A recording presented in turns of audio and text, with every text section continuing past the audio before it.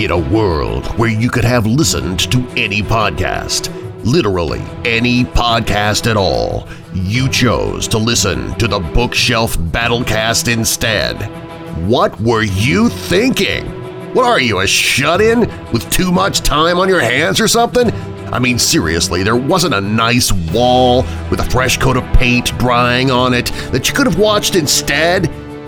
Oh well, screw it. It's your time. You waste it however you like. If you actually enjoyed listening to BQB's nonsense, then you're in luck.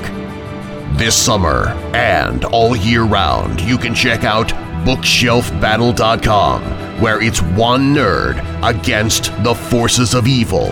Read on as Bookshelf Q Battler, a world-renowned Poindexter, an epic nerd-venturer, a reviewer of pop culture happenings, and a champion Yeti fighter, uses his ultra-manly kung fu skills against zombies, vampires, werewolves, chupacabras, and, yes, even ill-tempered hipsters.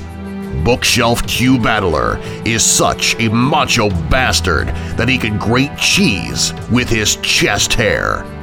Women want to be with Bookshelf Q Battler.